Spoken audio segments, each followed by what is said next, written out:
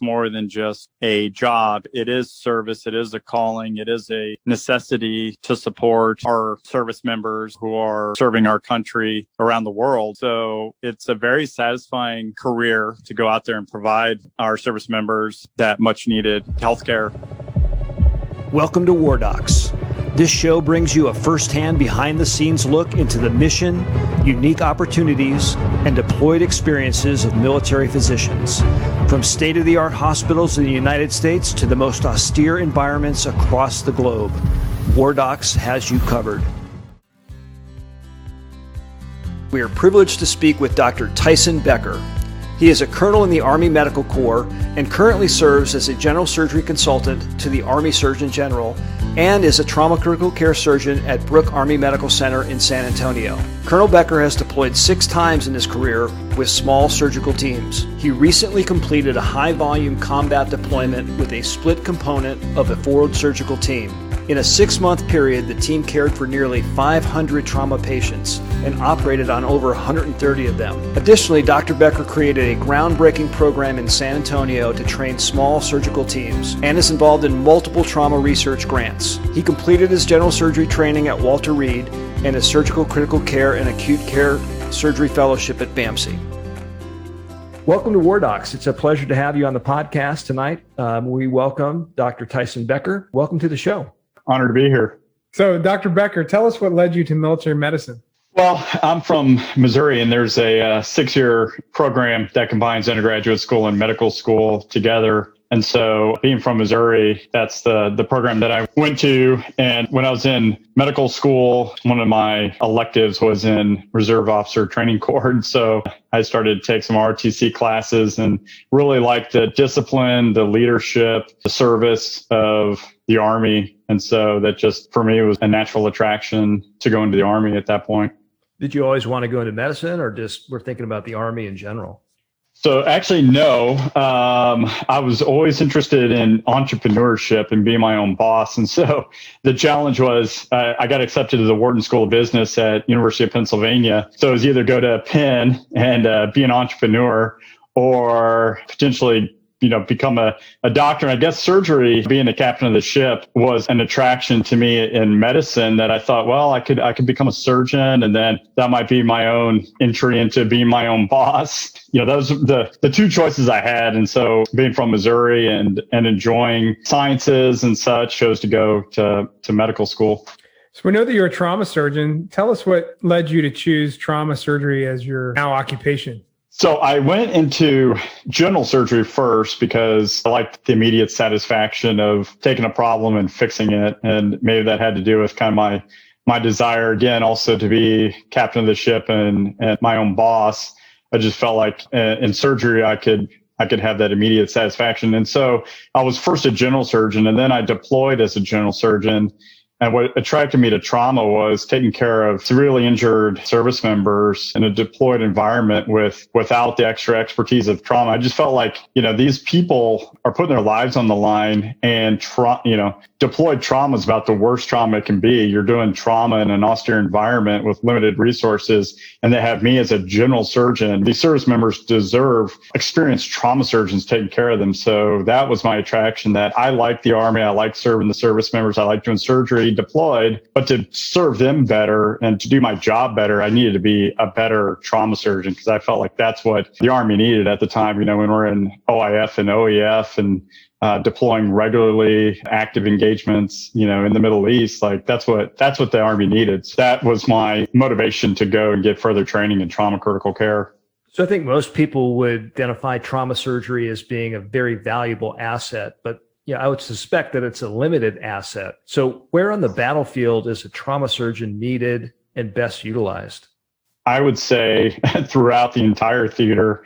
I do believe, at the most austere forward environment, my deployments have all been to forward surgical teams. So role 2, really as close as you can get outside of a small aid station to the trauma in the chain of evacuation. We all know that hemorrhage is the leading cause of potentially survivable injury. So you need a trauma surgeon, I think, as close as you can get to the traumatic event as possible. So definitely role 2 at the austere locations. And then throughout the chain, though, because then at the roll 3, they're also getting point of injury patients, and they're getting all the transfers in from outside, roll 2s and austere locations. So honestly, I feel like it's throughout the chain of evacuation. And then you have all the way back to launch stool, and then back to the roll 5s back in CONUS, Walter Reed, Brooke Army Medical Center. Throughout the entire chain, I think having an expert in trauma care is really critical. So how is a trauma surgeon in the military different from a trauma surgeon in civilian practice? Well, I do practice in some civilian trauma centers as well here, University Hospital and some other locations. And I can tell you that I feel like in some of the civilian hospitals I'm at, doing trauma care feels more like a job, to be honest. And, there's other people that can fill in that job. I feel like military trauma is more of a calling and a service, and it does require a different level of dedication and service to the patients that you're taking care of. It's kind of a bigger picture that you're serving. I went into the military because I feel that the principles that our country is founded on deserve people to fight for it. And so I think that the service members who are out on the front line, putting their lives on the line for the benefits that we all have in this country, deserve the best care possible. And so that's more than just a shift job or whatever in a civilian hospital. I think it's a greater calling. One of the things that's really interesting to me on your CV is this thing called the Strategic Trauma Readiness Center. And you developed it to really prepare small surgical teams to get ready for the battlefield. Can you tell us a little bit what led you to that and what it does? Yeah, so my last deployment to the Middle East was a high volume trauma deployment. We were finishing up the last 1% of the ISIS caliphate. And so it was a true combat deployment with close to 500 traumas that we had and over 130 surgical cases. And so, it was just everything from head to toe we operated on. And it was 24/7 for 6 months. After I got back, shared that experience with people. And it was a pretty common answer when people told me that, wow, they don't think that they'd be ready for deployment like that. And that concerned me because you have to be ready for a deployment like that. You just never know when it's going to happen. And so for me, I recognized that there was a significant need to prepare our surgical teams to be prepared for high volume trauma. I think the fact that in general, most surgical teams in recent history have had low volume of trauma. We don't want to get complacent with that and just assume that there's no trauma. And even if there is limited trauma, the 2 or 3 Americans that may come to you during your whole deployment,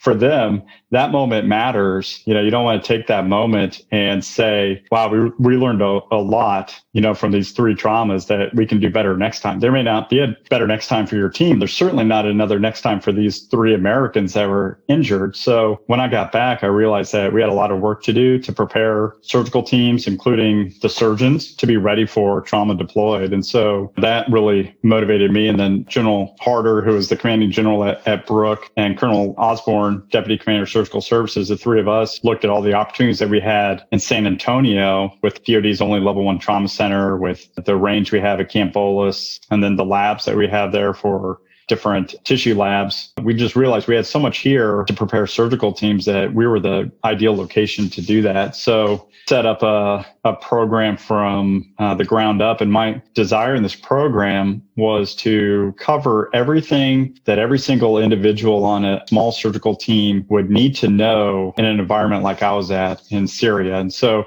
all those little tips and tricks that you wish you knew deployed, but nobody really covered.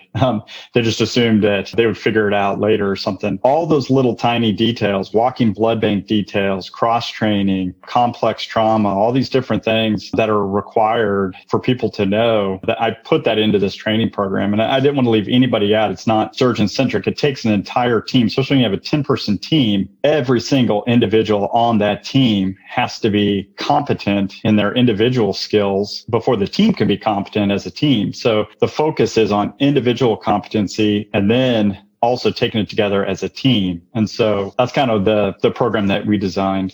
So how do we know, coming from someone who's deployed 6 times to these forward surgical teams, how do we know if a surgeon is ready to handle the types of surgeries and critical care that's needed on the battlefield? I do believe that putting people through a program like what we have, to where they're put into a trauma center to do trauma as a team, but then also they need a live fire field training exercise like what we have, to where you can't recreate an austere environment, a level 1 trauma center, no matter where that trauma center is, because it's got all the whistles and bells that we do not have in a just deployed austere environment. So you have to recreate those challenges that you're going to have in an austere environment. I think bringing the team together, the entire team together, put them in that environment and put them through those kind of experiences that I had in a high op tempo combat environment, putting them through that, and then having enough people observing them in order to give proper evaluation and feedback. I think that's the best way to do it. I think the problem with some of the metrics is that all that provides you is an objective number. It doesn't really put it into context of how that task was accomplished. Was it accomplished with limited resources? Was it accomplished in a trauma center? Was it accomplished in an elective case? I think putting it into a live fire scenario is what's required. And so you can't just do it with a checklist. It is going to require performing those skills and being observed doing it. Tell us about your first assignment after your general surgery training, and did you feel prepared? It's always, once you come out and as we say, it's not your credit card, right? When you come out and you don't have an attending who's paying the bill for your cases, it's all on you. That's always a little intimidating at first. You realize you're responsible for the patient's outcomes now. And so it is a little intimidating at first, but I think my training prepared me well. I was a resident at the old Walter Reed, 2001, 2007. So I think I was well prepared for it. And then as far as deployment, honestly, I thought I was well prepared for it. Doing trauma at Baltimore Shock Trauma. And I was one of those persons that I now as consultant complain about, who feel that they don't need to do pre-deployment training because they're ready. They already did that in residency or whatever. I didn't know as much as I thought I knew. And I think that Colonel Jennifer Gurney has done a survey on that. Those that go into their first deployment are the most confident in their skills. And then after that first deployment, for their second and third, they're actually less confident than they were in their first deployment, because now they know what they don't know after having been deployed. So, and then that increases with more experience. But I definitely think that I was prepared and I had good teammates, and we were a full FST at that time. So I had partners to work with. It was intimidating, but I felt prepared. Is there one thing that you wish that you know now that you wish you knew on that first deployment that you had? That first deployment, I felt I was very centric on myself, and I very much was like, everything was my responsibility. And I think after, especially my last deployment, because that was a 20-person team, I took for granted my teammates, to be honest, and things just happened. I think on my last deployment, high volume, op-tempo deployment with only 10 members, I think that taught me more how much you rely on your teammates. And so I think I wish I had not been so self-centered, perhaps, and self-centric and thought of the whole team itself. Everything didn't necessarily rest on me. It does take the entire team. So tell us about your most memorable, or some of your most memorable cases on deployment.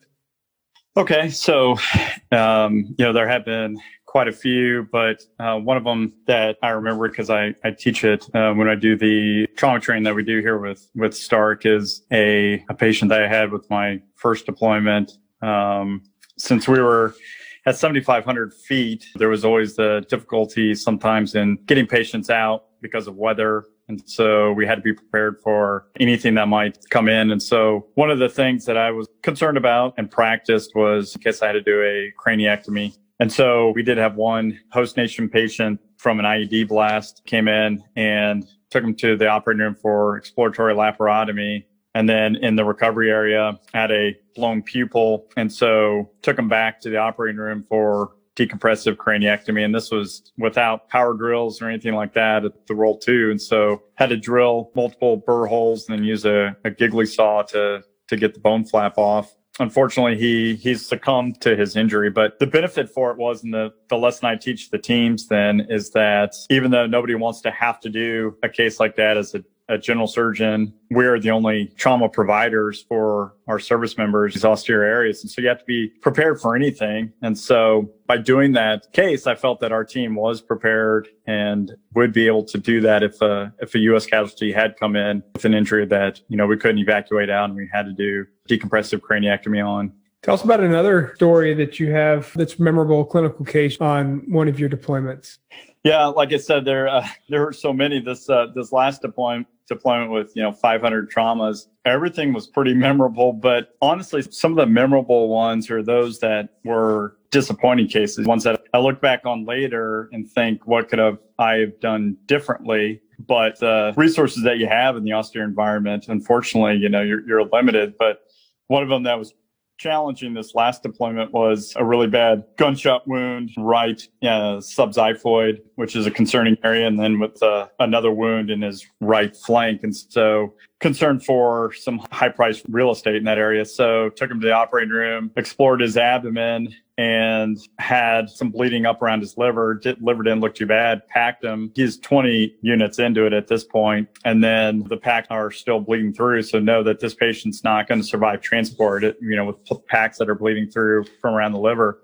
Had to increase exposure. Took a look, and his entire posterior part of his liver was just destroyed. And there's a retrohepatic caval injury. And it's hard because, this is 26 units in now at this point. He still has a heartbeat. But just knowing this was one of the host nation fighters that we were supporting, but just knowing that how much blood, this could take 100 units of blood back at FAMCA even, and then the outcome's still not predictable. But in that environment, you have to look at your resources. You have to look at how much blood you have. You have to look at the ongoing op tempo and potential casualties that you still have to treat. And you have to conserve resources. And so making that decision that this is probably a devastating injury that you don't have the resources to address, that to me is the most memorable, because it's the hardest thing, surgeon taking care of trauma patients, to have to make that call that you have to conserve resources. And this is unfortunately probably non-survivable. So I've got lots of great outcomes and things that felt good, and lots of patients that we sent out alive, and that feels good, but that's just what we do. It's those ones that didn't make it out that I think are the most memorable, because you try to learn from, you want to think, what could we do differently? Well, let's turn to a positive. What would you consider your best save in your entire military career, either on deployment or in the United States, wherever? What is your best save?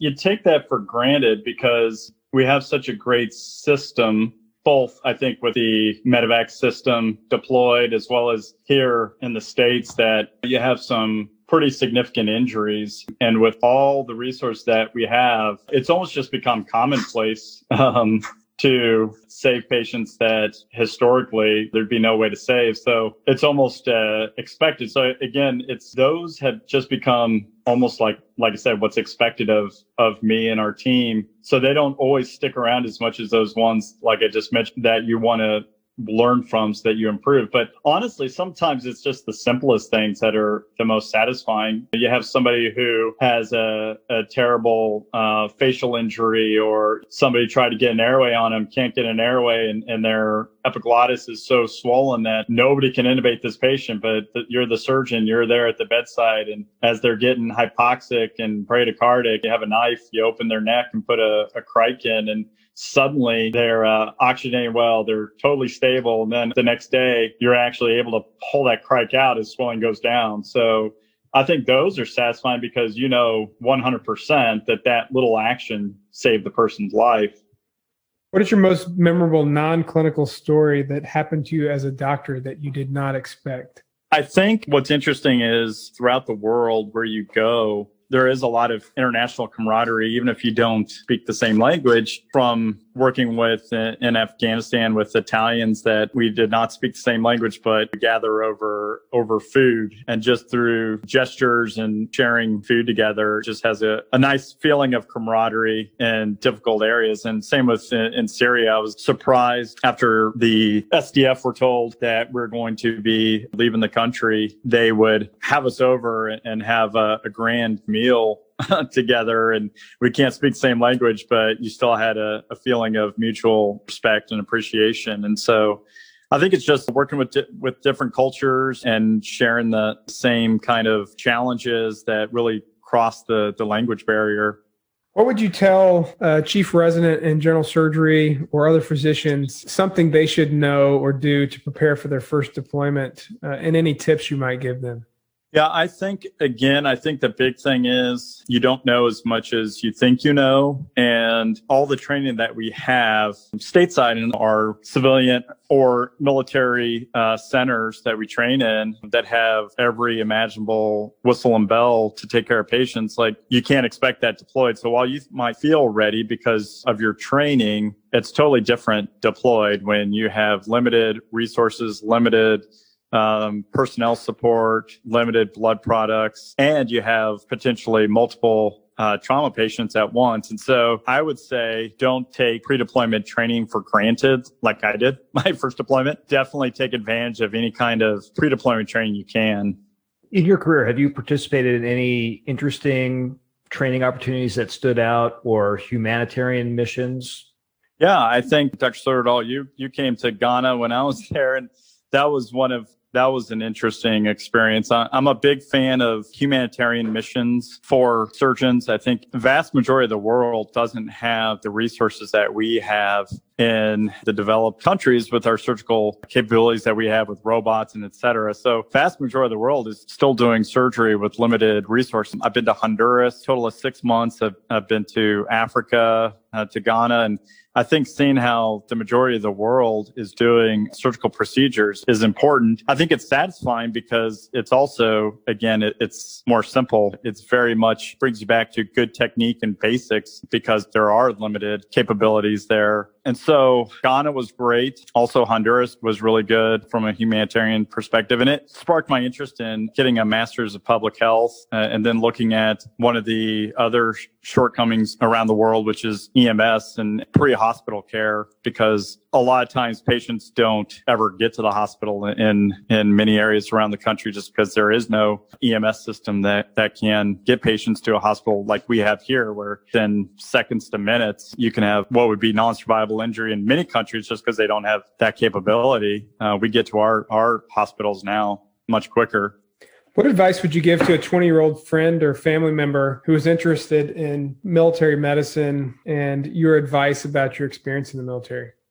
So I definitely recommend the military because, again, as I described earlier, to me, it's more than just a job. It is service. It is a calling. It is a necessity to support our service members who are serving our country around the world. So it's a very satisfying career to go out there and provide our service members that much needed healthcare. So I think the military has a personal satisfaction from the job that we do, but there are a lot of professional opportunities as well. And so as a consultant, I'm working myself on trying to increase opportunities for surgeons in collaboration with military civilian partnerships. And so I think that there are a lot of opportunities on the horizon to be very busy clinically. There's also research opportunities. We're on the cutting edge of a lot of trauma research. And so I've got a handful of trauma protocols ongoing right now. And a lot of the breakthroughs that we've had in medicine and trauma have come from military researchers. So I think that there's a lot of professional and personal opportunities and satisfaction serving in the military.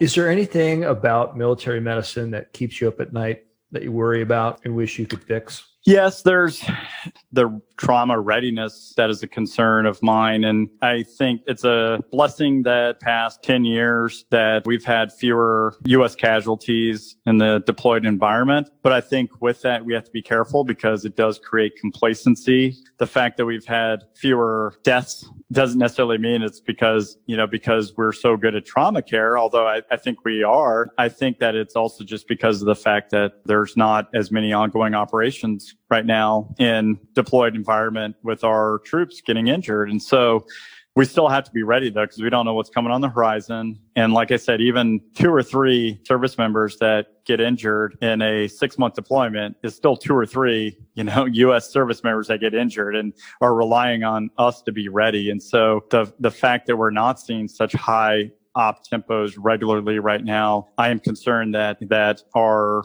surgeons and our teams are not prepared for the volume that we saw in the beginning of OIF and OEF. And so I think we have a lot of work to do on that. Over the next 10 to 20 years, what do you think are the changes that are going to occur in military medicine to improve care on the battlefield?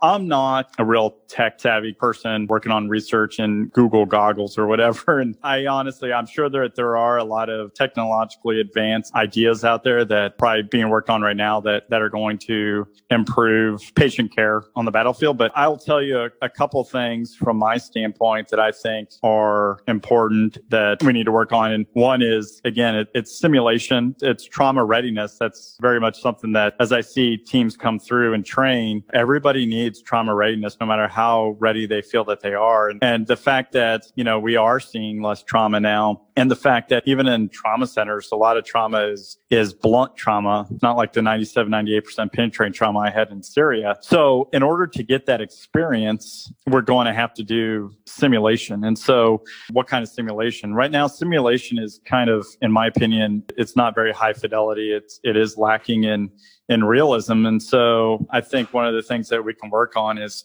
improving trauma readiness simulation training, for one. I do think that also how do teams train, but I think we need to add a little more science behind it, having experts in education and training and team dynamics and behavior coming in and evaluating how a team is functioning and providing that kind of higher level of team dynamics training is important. And then from a technological standpoint, I do think telemedicine is going to be important because especially if we're talking about large scale combat operations and limited evacuation and prolonged field care, and you're not going to have all these various experts spread throughout the battlefield, you're going to have to rely on telemedicine and reaching back to experts that are going to be far enough behind the lines to be away from the front battlefield, but they can provide that higher level of expertise to the frontline folks, and maybe with improved ability to do some kind of telemedicine or remote surgical assistance. I think that's going to be key.